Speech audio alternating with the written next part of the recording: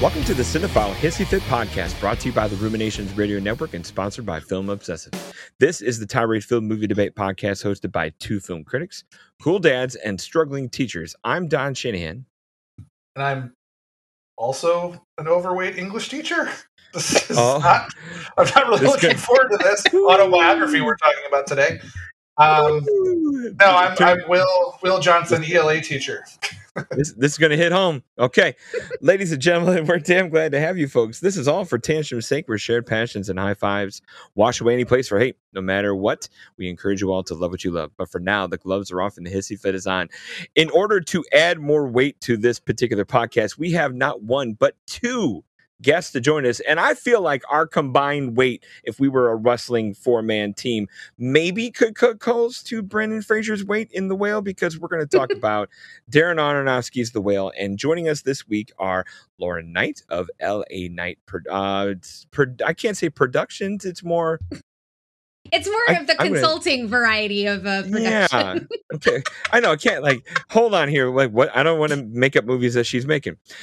Joining Lauren on our dais today is Barbara Vandenberg of USA Today. Welcome back. Long time no talk, Barbara.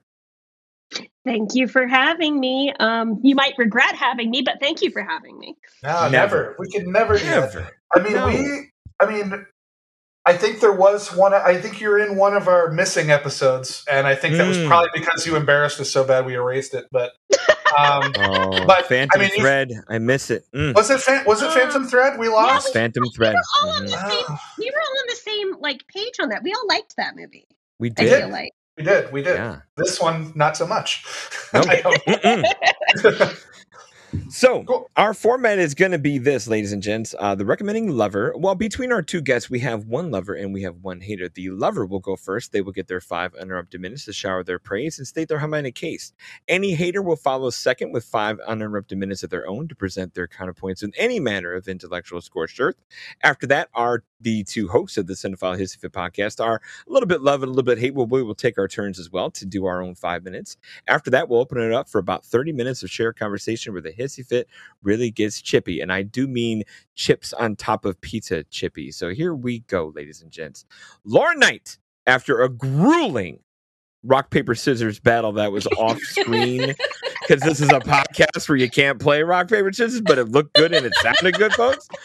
She's going to go first more than anything because she loves the movie. So 5 minutes to you, Lauren. Hi. Yes. Thank you. I did love this movie. Okay. So listen, yes, I love Brendan Fraser. I am partial to him. But I am aware that there are criticisms, and in a way that I'm actually really glad that I'm going first, because I'm already nervous because I hate confrontation, and if you pressure me long enough, I'll probably just change my mind and be like, whatever you want me to say. So at least I get to go first, and I don't have to be like, okay, so I have 4 minutes left. Here we go. I knew that this was based on a play. And if you look at the original actor who did play this, it's been done multiple times. A very offensive looking, in my opinion, fat suit that looks super fake was used, and the actor looked pretty terrible because they did nothing to enhance his jawline or jaws or anything like that. So it was basically little head, big suit, fat man, little coat, kind of in reverse. Brendan Fraser has always struggled with his weight. He put on weight for this film, but it wasn't enough. And I'm glad about that, because getting up to that weight is unhealthy for anyone. So he did actually put on weight. I had read somewhere where he was about 250 pounds before he then put on the fat suit on top of it. But he has always struggled with his weight. He struggled with depression and PTSD. And so I think there are far worse choices, you could have cast Jared Leto in this role or something, for example. So I'm aware of the controversies. I have struggled with my weight my whole life. I'm currently 30 pounds heavier over the last 2 years than I should be. Can't seem to lose it. And so I take offense to people who say this movie is only liked by skinny people who have never had to struggle with their weight, because I struggle with it every day, and I really love food.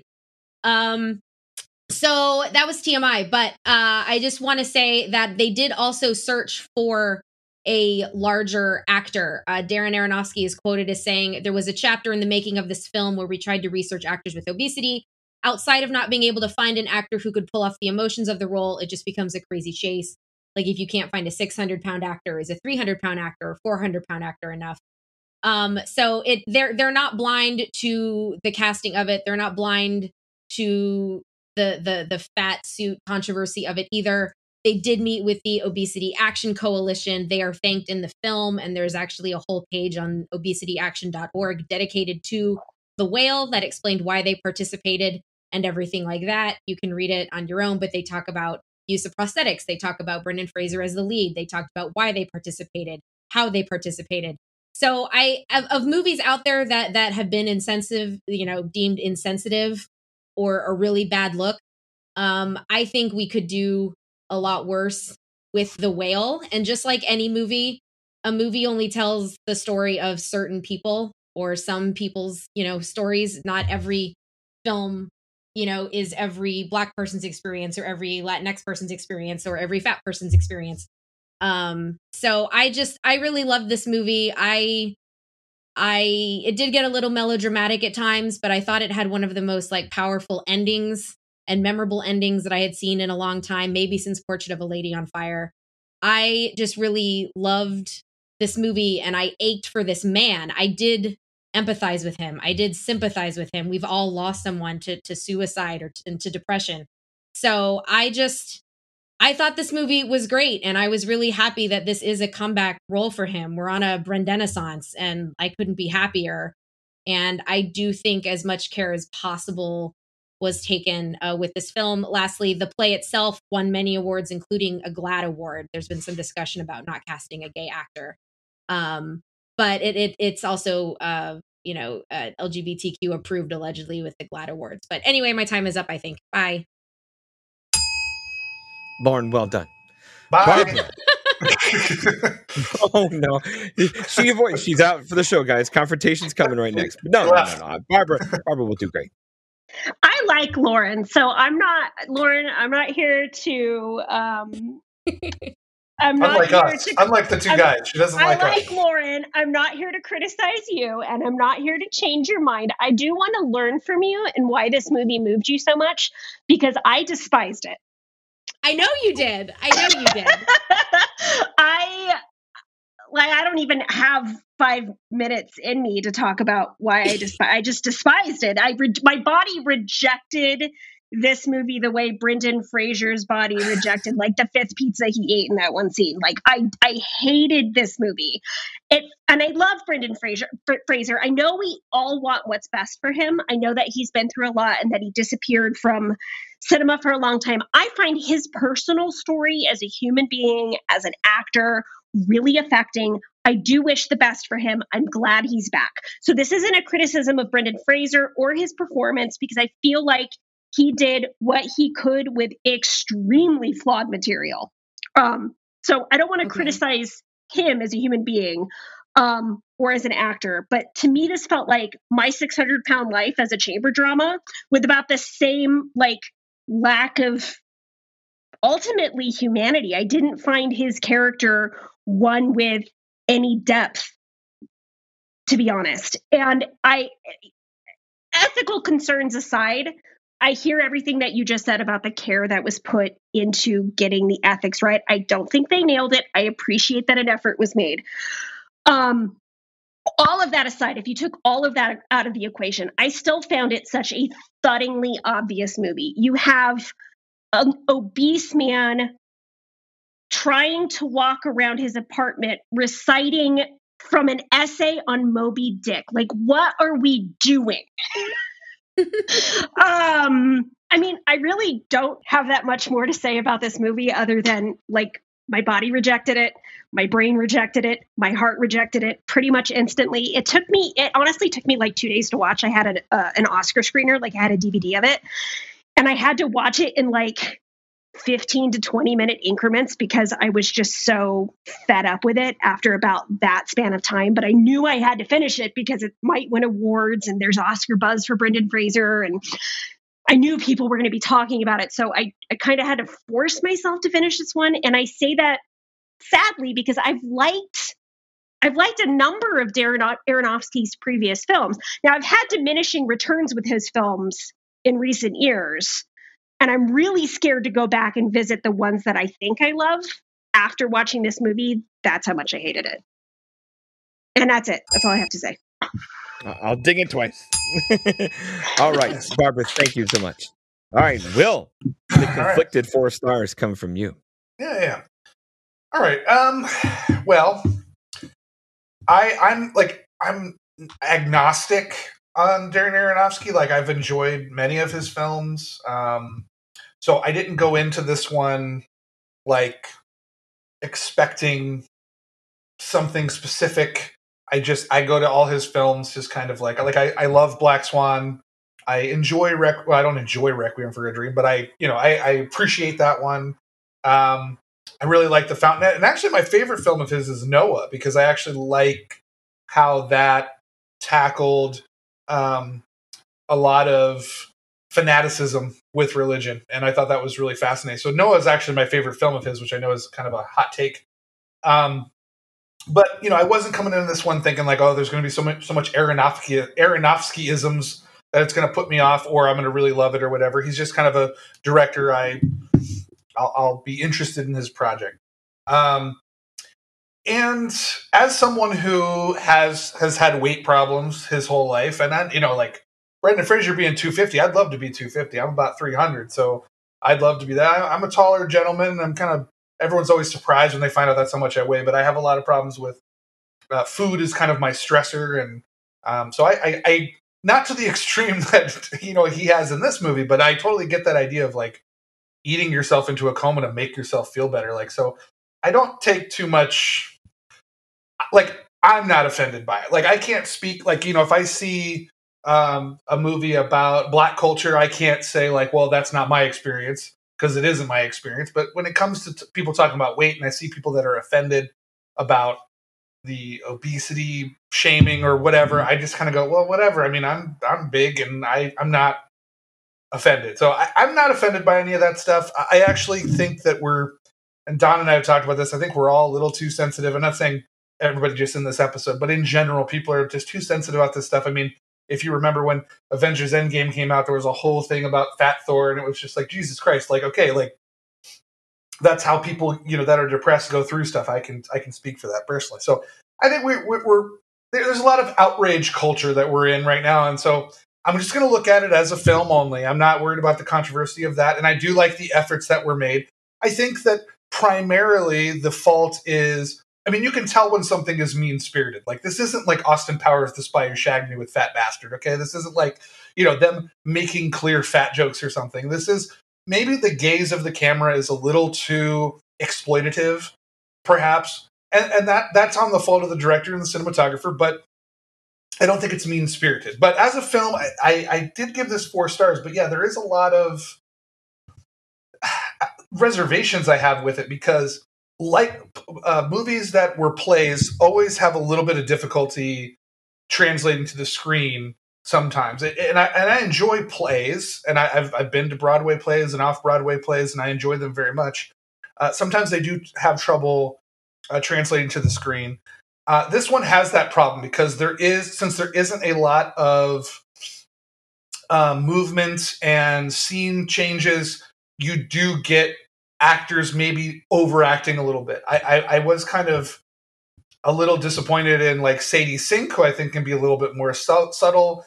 I thought that Samantha Morton, who's usually very reliable, was a little too much, and Brendan Fraser at times was a little much. But like you said, they're not working with necessarily a movie script. They're dealing with a play script being translated to a movie. So I'll give them that. However, I was absolutely enthralled with Hong Chow. It's one of my favorite performances of the year. I thought she was incredible as kind of like the nurse best friend, former, the sister of Brendan Fraser's lover. I thought she was fantastic. She's having a stellar year this year with that in the menu. And like I said, I do kind of am a sucker for like long dialogue stuff from plays. I do enjoy that.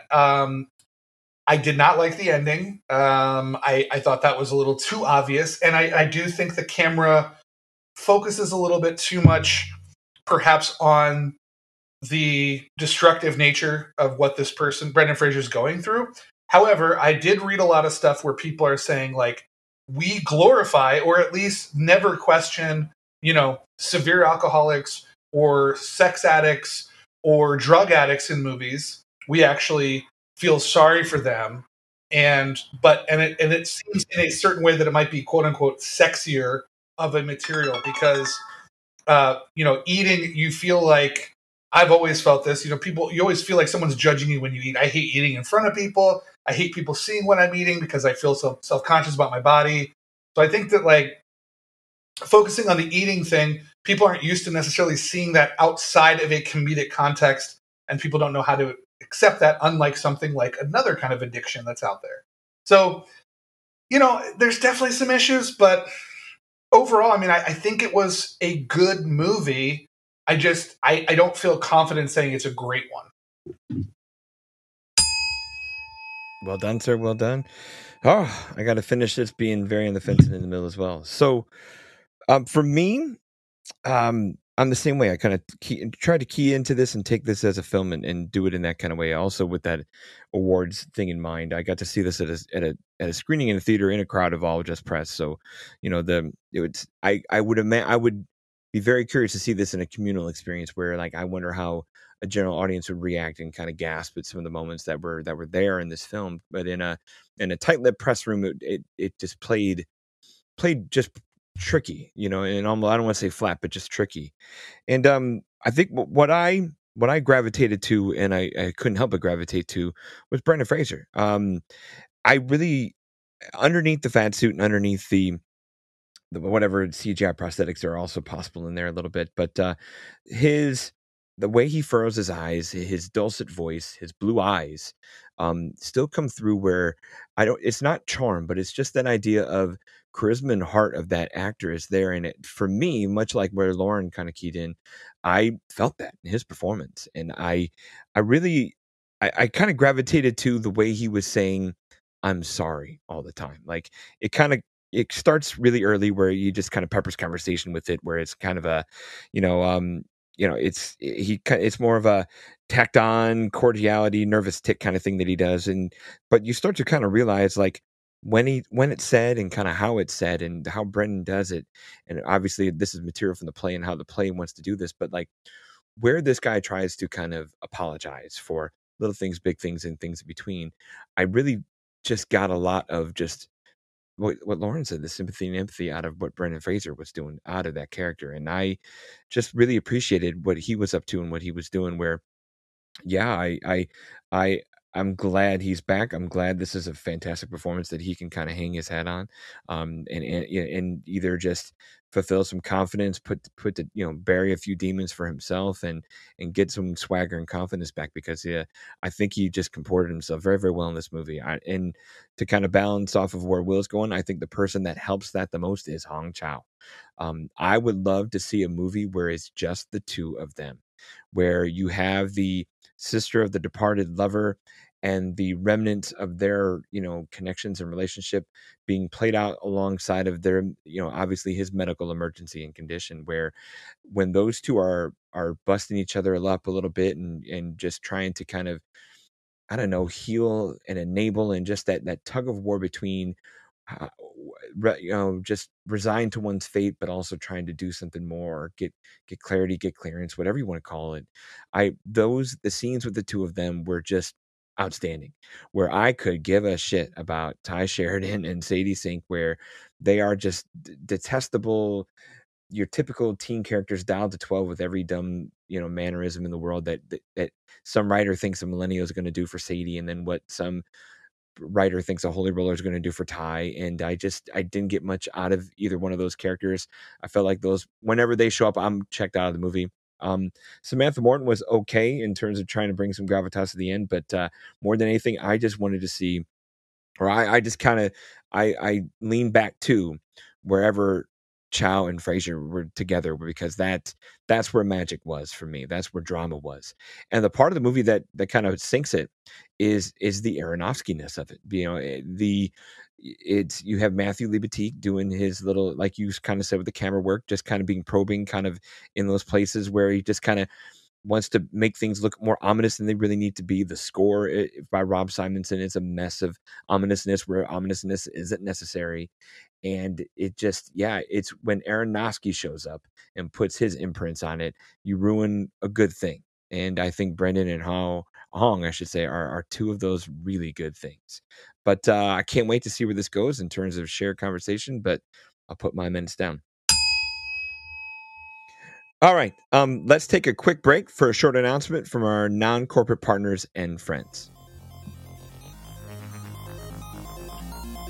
What's up, gang? This is Hoptimus. You've been listening to one of the great new podcasts from Ruminations Radio Network. If you want some more tasty sound vibes, come check out my new podcast, The Retro Futurist Culture, where we talk about alternate timelines, cyberpunk, anime, and other crazy worlds. If that does not strike your fancy, we have plenty of other great shows at ruminationsradionetwork.com. All right, welcome back. Yeah, open discussion, folks. Here we go. I just want to start out by saying that I do agree with something that you just said, Don, about, well, a couple of you have praised Hong Chau's performance. That was the one thing I genuinely liked about a movie I otherwise despised, was Hong Chau's performance. And if you could rewrite this to just be an interaction between Hong Chau and Brendan Fraser's character and just be about getting into the marrow of that dynamic, that I would be interested in seeing. Oh my gosh, totally. I'll take 90 minutes of that right there. Just like, because she has, like I said, that pendulum between kind of enabling him, but then at the same time giving it, like, just not taking his crap, trying to get him through things. But it's just the difficulty, and you get a hint of it because of what they're, obviously the former lovers were there with her brother. And I'd see 90 minutes of that in a heartbeat. I felt like she was the most complicated character. I feel like she was a more interesting, more complicated character than Brendan Fraser's character. Again, because she's partly enabling. She feels some kind of fealty to this man. She feels a kind of guilt. She feels a kind of connection. And there are these warring sensibilities within her between knowing that what she's doing with him interpersonally is wrong, but also knowing that she can't fix it, but also feeling incredible guilt. Like, she's just an incredible character. And then I just saw the menu last night. And was just, I didn't realize she was in that as well. And I was like, oh, great. And she was phenomenal in that too. Like, what a year for her. Yeah, she's having a banner year. And I agree with you on that one. I mean, because like you could see some stuff in her eyes. Like, she's given him the meatball sandwiches and she knows, I shouldn't be doing this. Like, I shouldn't be feeding this, this problem. But at the same time, she's like, well, he's also my friend and I love him. And then you get mad at him. And like, she had the bulk of like the three-dimensionality that I think some of the other characters lack. Like, I think Fraser is good, but I think that his character is almost messianic in how optimistic he is, with life, in terms of like how he'll see through anything. He'll see the positive through anything. And it's kind of like, I wish I had a little bit more of that, the Hong Chau, like, grayness instead of the black and whiteness that I think Fraser has as a character. Does that black and white, does that super chipper positivity of that character, does that come from the play? Would that be just more of a position of that? Well, I don't know. I didn't. You saw it, right? Lauren, did you see the play? What? No, I didn't see it. Okay. No. Just it was Broadway or off Broadway, and then there's been community theater like productions and stuff. And I was just talking about how offensive they do like the prosthetics for that. I googled it. Is there? I googled it after you like mentioned it in your speech, and I was like, "Oh my god!" Yeah, like that. I'm like, we could have had that, you guys. We could have had that. It looks like those, like, how people get those blow up sumo wrestler suits and they have like pretend blow up sumo wrestler fights, and that's what it looks like, honestly. So, oh my god, I just looked it up. I told you. Whoa. Also, Don, you said something else I agree with. That's like a record, right? You've said two things that I agree with about a movie so far. No, I Don't think that was lose this recording. no. Yeah. But you talked about like how the Aronofsky-ness kind of gets in the way of the story, and I completely agree. And I feel like he was scrambling a little bit because Aronofsky is a director, and I don't hate Aronofsky. I really like The Wrestler, which is that's my favorite Aronofsky movie. I feel like this shares a ton of DNA with The Wrestler, which makes me really scared to go back and revisit The Wrestler. But you've got like a father who's failed his daughter, and the daughter's really angry about it. And I just feel like there's a lot of similar DNA, even though we're talking about different problems. The sort of like dad who's failed his daughter, who's now angry with him, energy is in that movie as well. But he's a director who's long relied on camera movement and weird editing, and there's a lot of stuff in an Aronofsky film. Like if you haven't seen Requiem for a Dream in a while, like go back and watch that. It's just there's a lot going on in any given like 30 seconds of film, and he's sort of robbed of that dynamic here because it's a chamber drama that's confined to a single space, but I feel like his negative tendencies as his director are magnified because of that. Yeah, I agree with that. It doesn't help. I feel like if this was the 70s, this would be like an Hal Ashby talky thing, like Coming Home. You know, like this would be done softer, easier, but still potent enough. You know, I don't know if this is a problem with the screenplay or the original play or not, but like the other thing is it does feel like we were talking about Hong Chow being kind of this really three-dimensional character.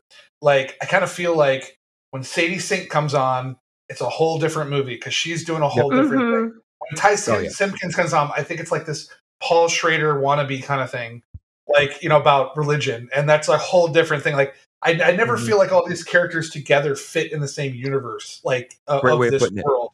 You know what I mean? They feel so disparate and separate from each other.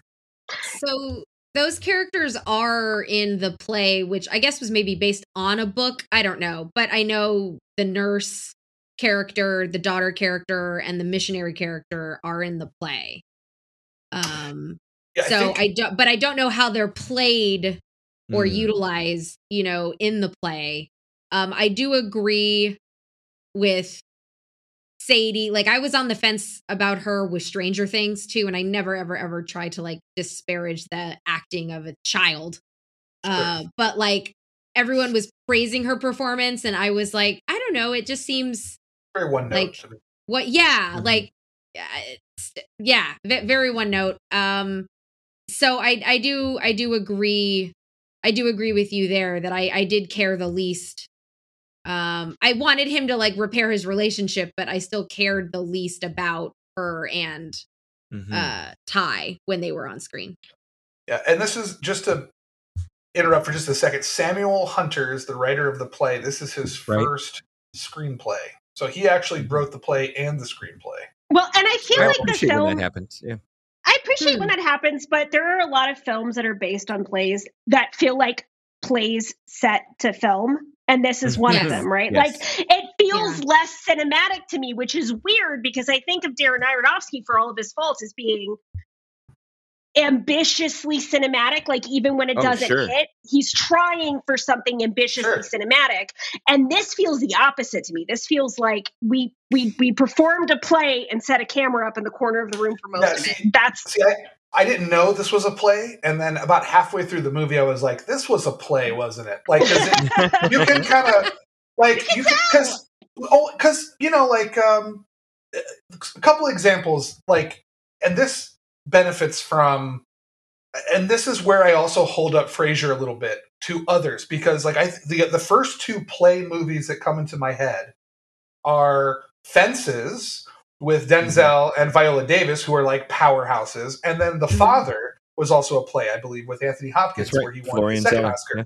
So, like, I think of those, and I think of you have a performance that's so, up there that it rises above the trappings of the play movie. But also, like, when you had The Father, the cinematic part of it was you were able to mess with the concept of Alzheimer's and like, what is he seeing is real and isn't. Like they were able to kind of that was a really good adaptation of a play. Yeah, I loved that movie. They were able to take the play out of it and make it cinematic. I totally agree with you on this one.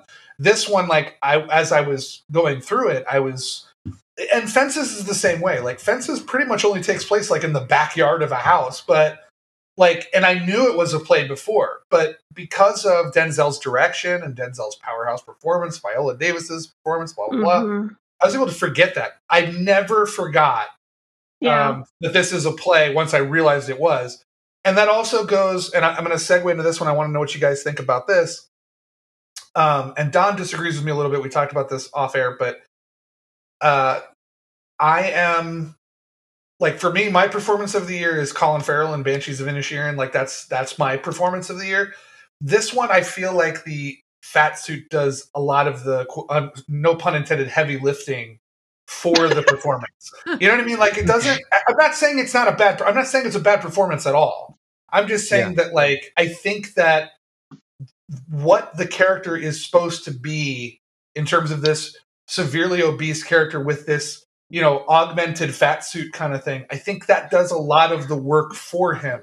You know what I mean? Like, and I agree with you, Will. I agree with you. And I feel like it's not necessarily, I think Brendan Fraser does fine. I think it's the material that's flawed, and I think it's the filmmaking that's flawed. I think he's fine. Again, I want the best for him. I want him to come out of this award season, whether he wins or not, like getting the best roles of his career. I really do want that for him. So I'm not criticizing him personally, but I feel like so much of the film is relying on the viewers kind of, and I think this is where a lot of the criticism of the film comes in. And I want to stipulate that, like, I'm not offended by the film. I'm not personally, I haven't dealt with issues of obesity and being overweight. So I'm sensitive to other people's perspectives who have dealt with that. Like, I that's not where I'm coming from. Mm-hmm. But I feel like, just from an artistic perspective, from a storytelling perspective, the film and the camera are relying on viewer horror and disgust with bodily functions, with the fat suit. And I feel like that's doing a lot of the dramatic, like you said, heavy lifting versus whatever Brendan Fraser is doing underneath all of that. Well, seriously, what the first time we see this character, what is he doing? He's masturbating, and it's like you're so like you're trying to understand like what, like I mean anybody masturbating, like if you walk in on anybody masturbating, it's gonna be weird. But right. You know, it wallows in disgust like that. I'm not saying like fat. To be clear, I'm not saying fat people are disgusting. Not at all what I'm saying. But it's a lot of like bodily functions, masturbation, throwing up, the body failing. I mean, it's relying on the viewer being like repulsed by something, and I feel like that's what people are emotionally reacting to and thinking the movie is offensive. What do you think, Lauren? Sorry, you guys. The edible kicked in, so I'm just that's doing the show listening, right there. And I'm taking it all in. I'm really sorry. I'm listening to everything. Taking a little bit longer to process. I'm 2 beers in, so I'm going to be following you on this train. I love it. It kicked in around the time, I think, of maybe like Will's summary. I was like, oh no. You need drugs. You need drugs to get through my take on it. Wonderful. Exactly. No, I'm sorry. You know what? Like Don's an alcoholic, so. Do you think the fat suit does all the heavy lifting, Lauren, or is there more Brendan there than a suit? I think there's more Brendan in there, but I think I also choose to see that. Like, I think I've got rose-colored goggles on when it comes to him, because I do love him so much, and I do want him to succeed, and I want him to get like the acclaim and the justice, and the best way is to like be successful and come out on the other side. Sure. So you know what? You guys have convinced me Ooh. to slightly lower my score, Oh, Barbara. which I feel like Take a has bow. almost never happened except with Aaron and Avatar, where I increased it. Oh, God. Now, the first Avatar, when Aaron and I went to go see it again in IMAX Oh. together, I ended up All right. having to revise my whole stance on Avatar, and he lords that over me.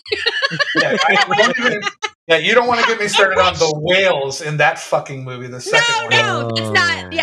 In which direction did you change your stance on Avatar? Did you go from like loving it to slightly less loving it, or vice versa? No, vice versa. The first Avatar, Oh. I went Okay, from okay. like I increased it to like a 4.5-star movie or something. Nice. Okay. Oh. Yeah. All right. Whereas Okay. before, it was like in the middle. Was the edible kicking in then too, or The Hannibals in 2009? Come on. Now, okay. Now I will say this about the whale.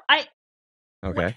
I know I came on really strong and said I despise it, and I do, but I will give it a little bit of leeway in that there's not a lot of precedence Yeah. for having a fat character be sympathetically your lead in a drama.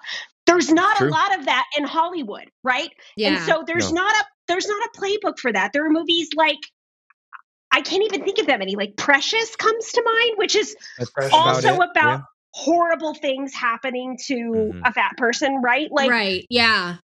there's not a playbook for characters like that because there's just simply not a lot of representation that's not comedic or played for jokes well, yeah, or I mean, making fun of them, right? Right. yeah, I mean, Yeah, when you because think we about have it, an like, entire Melissa McCarthy catalog that goes the other way.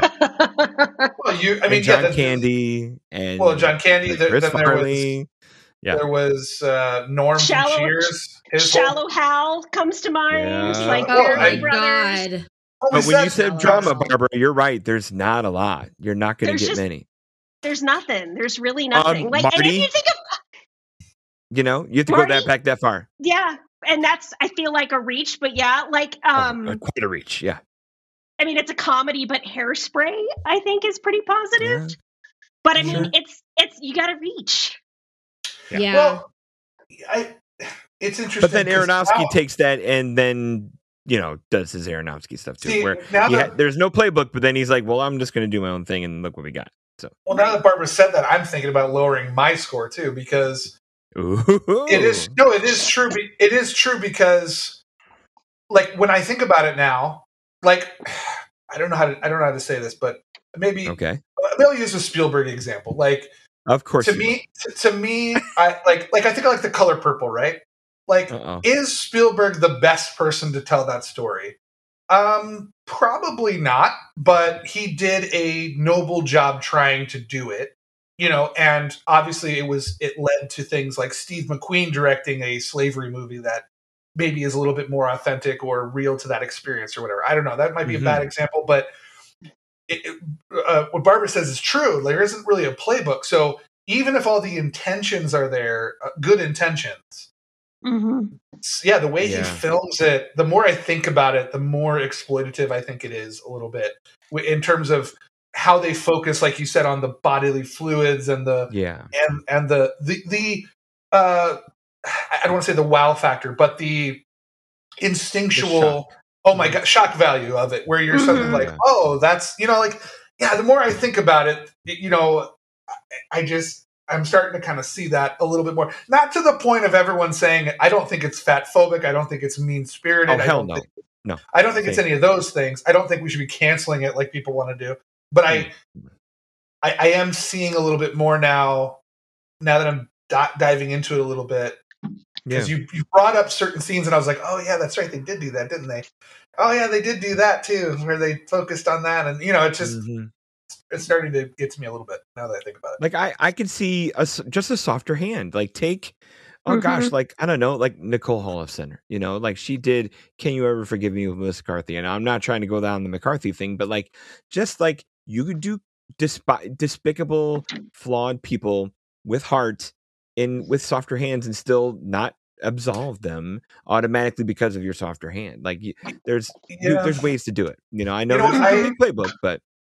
I should stick to my guns with what I said about Blonde, the movie Blonde, which was that I preferred the moments where you saw the sadness and hurt in her eyes in like certain scenes instead of showing it. That's another thing you could have done here. Do I need to see Brendan Fraser necessarily eating a Dorito sandwich on top with jelly and 6 pizzas? I don't like. I get it. He's overweight. He has eating problems. Like, we don't need to wallow in the actual eating of it. We can understand that someone who's 600, 700 pounds eats a lot. And that's why I called it at the top, like, My 600-Pound Life as a chamber drama. Like, I don't know if you've ever seen that show, but it's that show is very exploitative. It is showing overweight people who need medical and psychological and emotional help, who have had problems, who are in a delicate health space. And it's humiliating. Like, it's showing them not being able to shower themselves, and it's showing them not being able to use the bathroom by themselves, and it's showing you in explicit detail everything they're eating. And it's not educational. It's not building sympathy. It's gawking. And I feel like that's the trap. I feel like that's the trap The Whale falls into with stuff like, here he is masturbating, here he is vomiting, here he is eating an entire pizza again. Like, it falls into the gawking category instead of like the humane, build sympathy, make me understand this person as a human being category. And that's why when Hong Chow shows up, that's the best we're going to get, you know?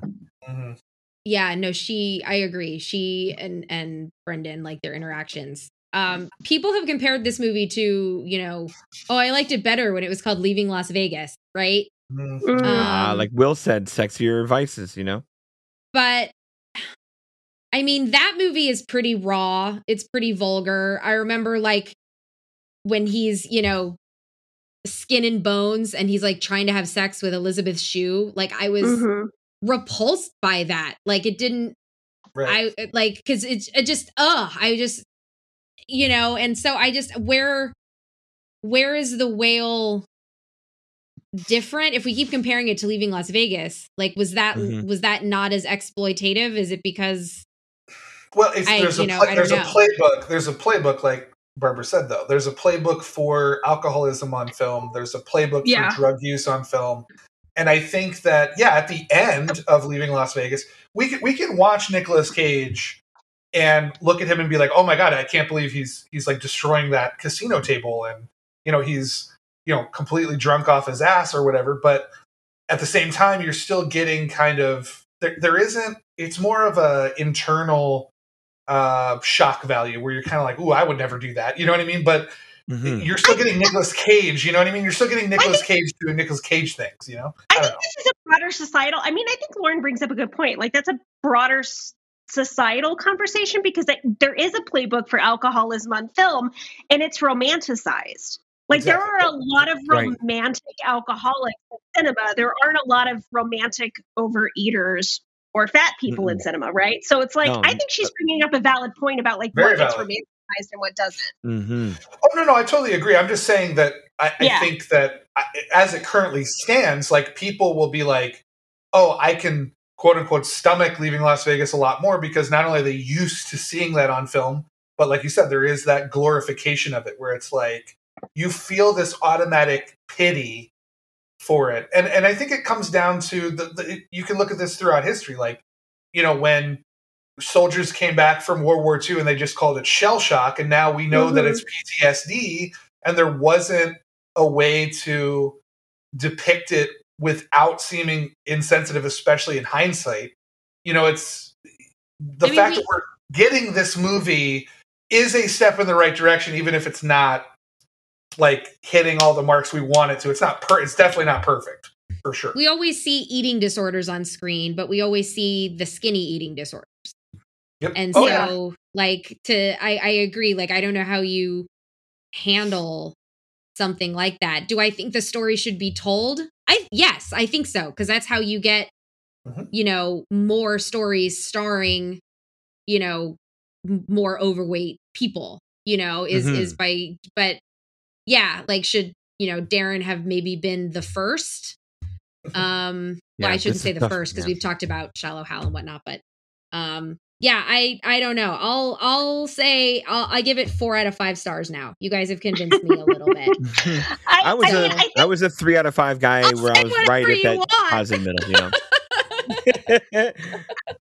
I mean, I think what we could all, after this conversation, I think agree to is that we would like to see more stories about fat characters, and Mhm. that might go a long way to solving issues that we have with the whale. Like, Right. let's create a playbook for how we deal cinematically, not deal, and that's the wrong word, but how we portray cinematically and tell the stories of fat people without it being a novelty, without us Yeah. gawking at fat characters. Or Right. I like your word of pity, where that can't be the only emotion that is attached to it. Like, just Yeah. you know, they're good people and jovial people too, and like it can't be. Yeah, it you can't. That can't be their one character defining trait is the pity we throw on him, you know. And I'm with you there, and I get it. Like, he's probably going to win the Oscar because like Hollywood loves good actors that go ugly, you know. Yeah, that yeah. Charlize Theron won an Oscar for it. Innumerable people did win. I think Colin Farrell might have a shot just because, like, Oh no, it's a he's been 2-horse race around for sure. he's been around for a long time. And people really like him, and that movie is good. So Yeah, it's true. Well, you know, a lot of people are. We won't get too deep in the weeds with it, but I was reading some stuff where like Austin Butler's climbing up as well, making a 3-horse race. It's a fine performance yeah, too. You know, they also do love a biopic performance. Yeah, so they that makes definitely. sense. Yeah. Yeah. Or stories about themselves, which is why, you know, even though I didn't care for Babylon, it Yeah. might get a Best Picture nom because it's about oh, Hollywood. it'll make the final 10 or final 9. Like, that's a movie that's got enough arts and tech to squeeze Yeah. into the Best Picture field. They like so many and they of like them. Damien. They like Damien Chazelle, I think. Yeah, it's I true. know. I'm a little worried that they're going to be like, oh no, remember what happened last time? Let's give it to him this time. No, Yeah. well, they gave him best director. I don't think he's really That's true. Yeah. super And into they- this, but And they quote unquote, like a lot of people said, they snubbed him for First Man. So I think that era of, I think the Moonlight issue is that's gone Well, now. we got Will Smith to cover all that up with a different kind of thing. oh jeez. Oh boy. Well, yeah. Oh, boy. All right. Closing thoughts, ladies. Oh, go ahead. First, no, I mean, I do hate this movie very, very much. And I came in hating it, and I'm leaving hating it. But Good. I am leaving appreciating more that there's no playbook for this kind of film, that it was trying for something, even if it failed at it. I recognize everything Lauren said at the beginning about the care that it tried to take, that the correct steps were taken to treat this sensitively. I just feel like after this conversation, like, we just need more movies with fat characters in them and not as the butt of jokes. And that would go a long way to